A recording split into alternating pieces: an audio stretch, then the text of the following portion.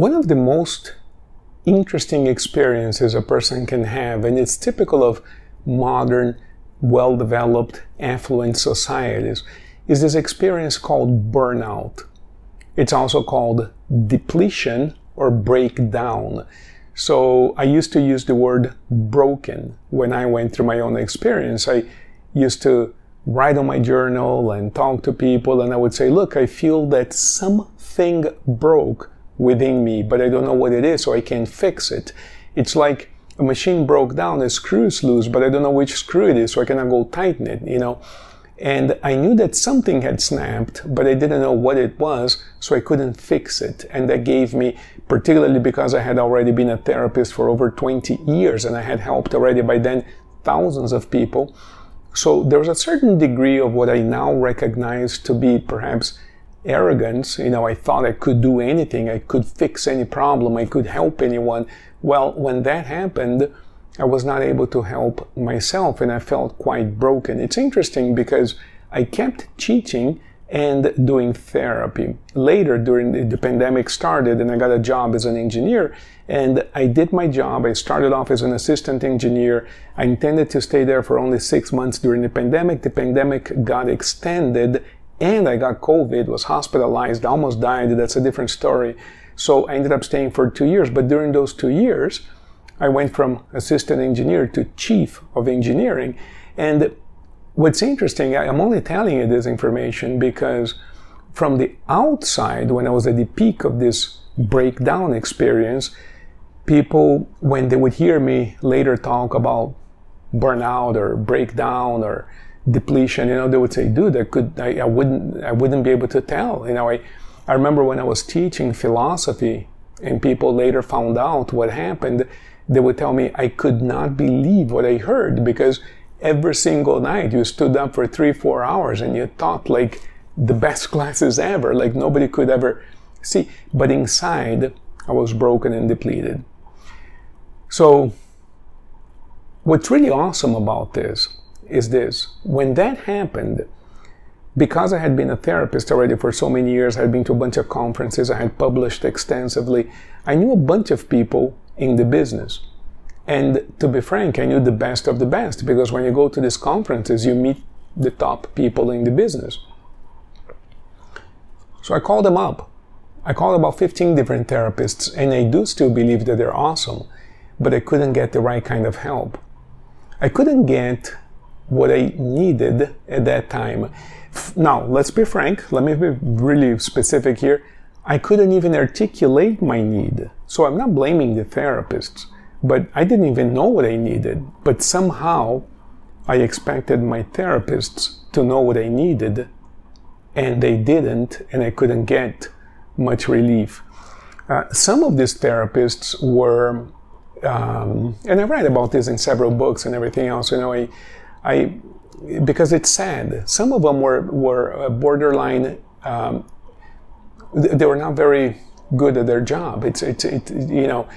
Sometimes a person speaks at a conference and they wear a really nice tie, and but when you go to their office, it's like there's something missing there. There's a connection, there's an empathy that's missing. I don't know why, but not everybody, and I guess I do know why. That empathy, that connection comes from two things. It comes from the heart, not from the mind. So you can read a bunch of books and you can be really smart and a really good business person and make a ton of money in therapy. But if the heart of yours is not in the right place, the client who's suffering is going to feel that something is missing, that connection, that empathy is missing. So I thought before my own breakdown that my heart was open and that I cared, and that's what people told me. So they fed back to me that idea that I was doing great and so forth. But when I went through my own experience and began to recover, I realized, gosh, looking back, I was lousy. So much was missing from my practice. Because once your heart opens, you see life from a much broader perspective, and you understand so much more that I didn't then. And so, of course, from this new perspective, we realize that the old perspective was really lacking, was really, it was really short, was really small as compared to what I see today. So today I can help people much more effectively. We can do in one session and this is an experience that I've had over the years, We used to take 3 sessions to accomplish what I can now do in one session. And that same level of improvement has happened throughout this 25 years. Now we can do way more in a shorter period of time because the techniques are much more objective, and also my ability to understand the person apparently has shifted a little, which I'm really grateful for. But what happens to a person when they break down? With the sense of depletion, if you have been there, you don't need an explanation because you feel that your life is over. You feel a profound sense of nostalgia and a longing for a past that is dead. Now, that past may include a loved one who died. It may include a profound and huge financial ruin, like you lost everything. It could be a massive health diagnosis. You have a couple months to live according to your doctor. It could be a breakup, a severe breakup. Usually, when a couple grows up and they decide to not be together anymore, and they're both adults and they're both quote-unquote normal people, separation can happen and it can be very difficult, but you don't have this hugely traumatic experience. Many of you may have watched on the news and the social media that Johnny Depp trial, and you have all of these false accusations and the police and violence and take the kids away and all of this mess, right? And I'm not here to diagnose or judge any of those people. What I'm explaining to you is that normal people don't separate like that. Normal people, they can hurt. Look, this is not what I wanted. I want to continue with you, whatever, but all right, if you don't want to be with me, we're going to have to adapt, give me some time to get used to this new reality. Let me see the kids. Please don't steal all of my belongings, Let me retrieve my things from the house and we can continue supporting one another insofar as raising the kids and that kind of thing. That's what normal people do. But sometimes a breakup, and the term that I use is separation versus breakup. Sometimes the separation can be very violent and we call it a breakup because something breaks. One of the two people will break down. The other person is typically, if you notice, whenever one person is really broken, the other person is really happy. Pay attention to this. Not just in the movies, in real life. There's one person broken, depleted, my gosh, I can't believe. The other person's already married to somebody else a day after you left, it's like, it's really weird. You wonder, were they together before? Like, what the heck is this, right?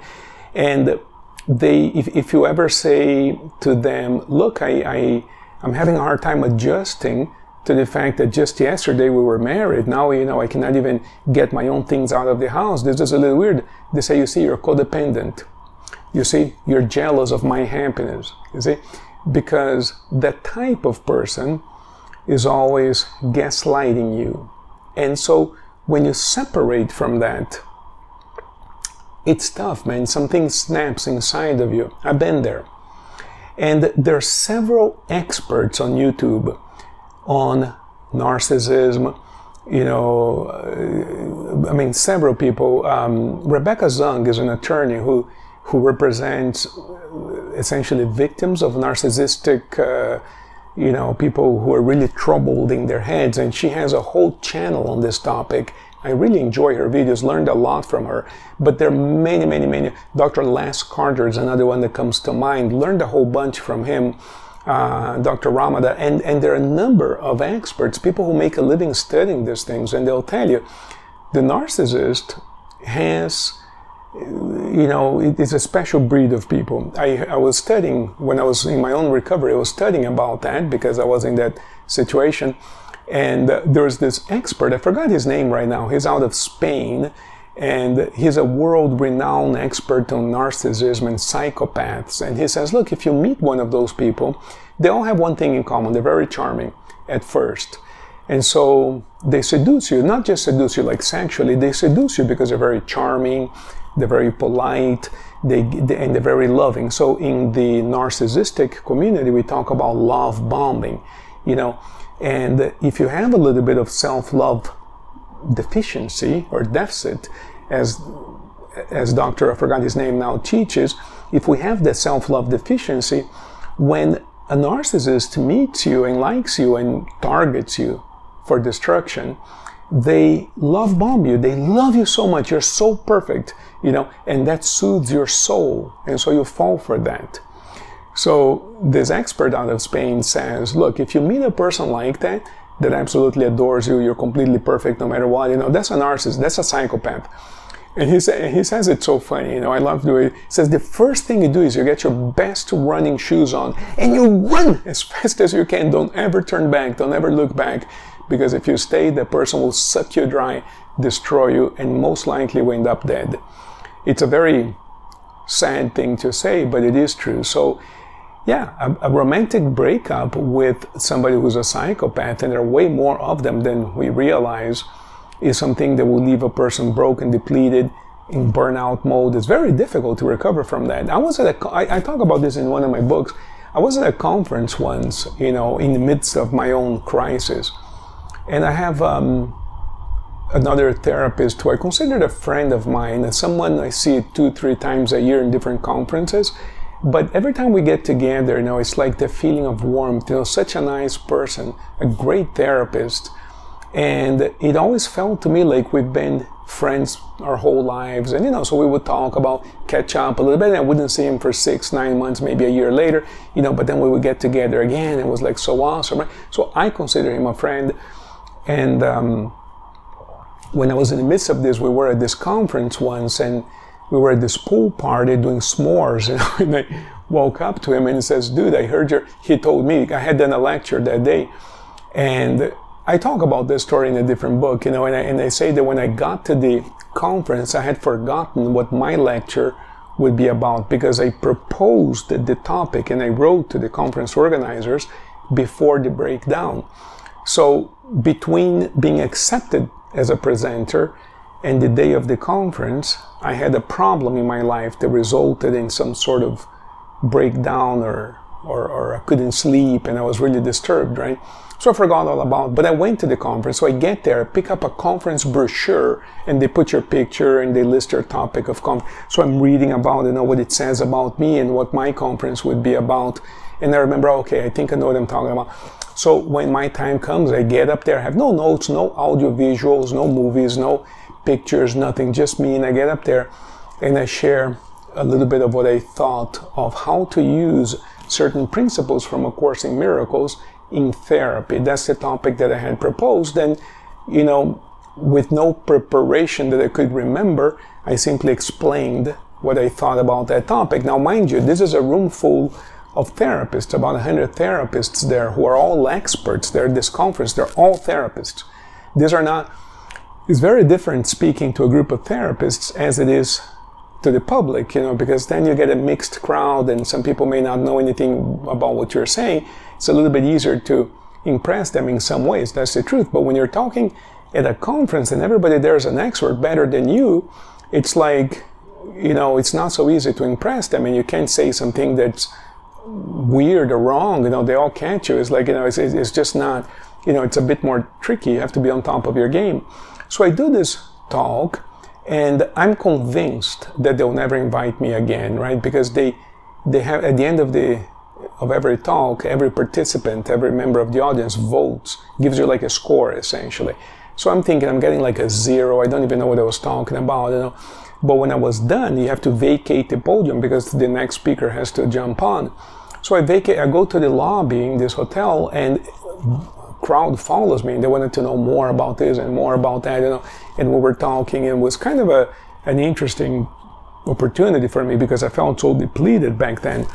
And about 3 weeks later, I get my scorecard, a 10 out of 10. They wanted me back, and I was like, wait, obviously they sent me the wrong scorecard, But those are the kinds of things that happen because since my mind was so broken, I was able to speak from my heart, and people somehow connected to that. But the point is that when I go to this evening pool party and we're doing the s'mores, this friend of mine that I'm telling you about approaches me and says, yeah, I heard your talk was fantastic. Everybody's been talking about this. And I said, dude, since we're friends. I said, dude, you're not going to believe it. I don't even know what I said. I'm so, and then I told him what was going on in my life, my personal life. So he's listening, very empathetic, very nice man, he's listening to me. He says, well, let me tell you a story. I had a similar experience about 25 years ago. And there isn't a day in my life that I don't feel that pain. And the point of what I'm telling you right now is that it's very easy to learn to suppress what's going on, put a veneer of decency on top of our behaviors, move on with our lives, but the pain remains inside. I did not accept the future for myself. I said, no way, I'm not going to live that way. I want to cure, I want to heal the pain. I'm not going to live pretending, fake until you make it, pretend you're okay, move on with your life. No, I wanted to heal the pain. I wanted to understand the pain. I wanted to heal it. And so it took me a little bit longer. When the breakup first happened, I consulted one expert and I asked him how long he thought it would take, given the situation that I was presenting, whatever, in his experience, super experienced therapist, how long would it take, I asked him, to recover from something like this. By the way, the recovery has nothing to do with not being in the relationship. In this particular case, I was the one who walked out. I was the one who filed for divorce. I was in an abusive relationship. And when you're in an abusive relationship, you're going to something that they call Stockholm syndrome. And you believe that you love this person and you cannot live without them, and you create all these confusions in your mind. And it stems from childhood, with physical abuse in childhood, and you love your parents. It's a complex thing that happened there. So eventually, for me, being able to walk out and file for divorce was a huge victory, because prior to that, I couldn't even conceive of being away from this person. So eventually I was strong enough to say, enough abuse, I'm out of here. That was a huge step forward. So the breakdown had nothing to do with the absence of the person in my life. The breakdown in my case had to do with a sense of betrayal. And I'll tell you more about that later, not to deviate too much. But I just want to convey to you the fact that if you are in that situation, I get you. Been there, done that. This guy told me, to go back to the story, that it would take me 7 years to recover. And I said, hell no. I'm not going to be in this state for 7 years. Hell no. And I'm happy to report to you that I beat the odds by several years, because I worked day and night on this. And it was not easy because the mind is broken. And so what the mind wants, it's like a drug addict. You know the drug is bad for you, but you want to go back into the past. In my case, I didn't want the person because I knew how toxic it was, but I kept thinking about the past. This happened, that happened, this was unfair. And that thinking kept creating similar events in my present. So I got into another relationship, the same thing happened. Of course, I was recreating that over and over, right? And eventually we snap out of that and begin to create a new future legitimately, but there has to be a healing within there. All I'm trying to tell you here is that burnout, in my experience, can happen as a result of a bad breakup, major health diagnosis, financial ruin, you're done, and or the death of a loved one. So especially like unexpected death of a loved one, very difficult. I worked with a mother once who was in complete burnout, and the daughter had liver failure, and they used to go to the doctor, and the doctor used to say, look, there's nothing we can do for her. This is complete liver failure. It's a progressive illness, and she has 6 months to live. Arrange your affairs. There's nothing that can be done. This, of course, was many years ago. It's possible. Medicine has advanced so much. It's possible that nowadays they would have done something different. Not back then. Well, this mother went shopping for a casket with the daughter, a casket for the daughter with the daughter. It's like, and on and on and on. So, and it was a relative with a 32-year-old young woman, and it was just such a weird thing, right? And she accepted the doctor's verdict. Yeah, she's going to die, make preparations. And so mother and daughter used to go shopping for funeral supplies with the daughter, for the daughter's funeral. And, our experiences can be so, when we look back at those things, it's like, did we really do that, right? But this is what this lady lived through. And then when she comes to the office after the daughter passed away, our job is to pick up the pieces and somehow build a life for her. And that's exactly what we do, right? Where do you start? It's a lengthy process. Incidentally, this hybrid program that I have is a good place to start. We do one session together, private session, but then you get in a group program where we discuss these things and I talk and I do, it's all with me. I don't have any assistants. I do all of the work. And I find that an important piece of what I do, because I've been to many other programs where you have like some sort of senior therapist essentially selling programs, and then you have a bunch of students essentially actually coaching you. And I've been to a ton of those. Finally, I learned my lesson. And now when I look at a new program, I ask, okay, who exactly is the coach in this program? And it's never the person selling it. In my case, it's me. I do the coaching, I do the therapy, I do it all myself. I don't want to do it any other way. People tell me, yeah, you can make more money. It's not why I do what I do. It's not why I do this.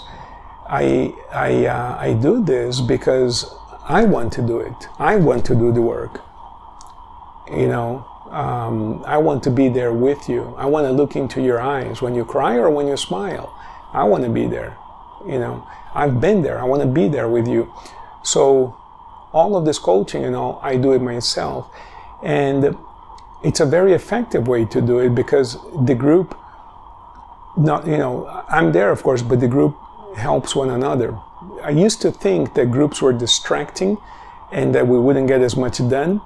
But I learned that it's actually much more powerful, because we help one another and there's an energy there that gets everybody to elevate. And we work a lot on this energy, the field and group consciousness, so that we create a vortex, essentially, like Abraham Hicks says, we create a vortex, essentially tap into this vortex where everybody is helped.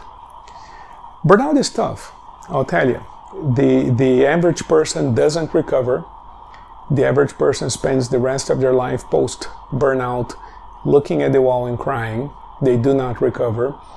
I did, and many people do. The people I work with do recover.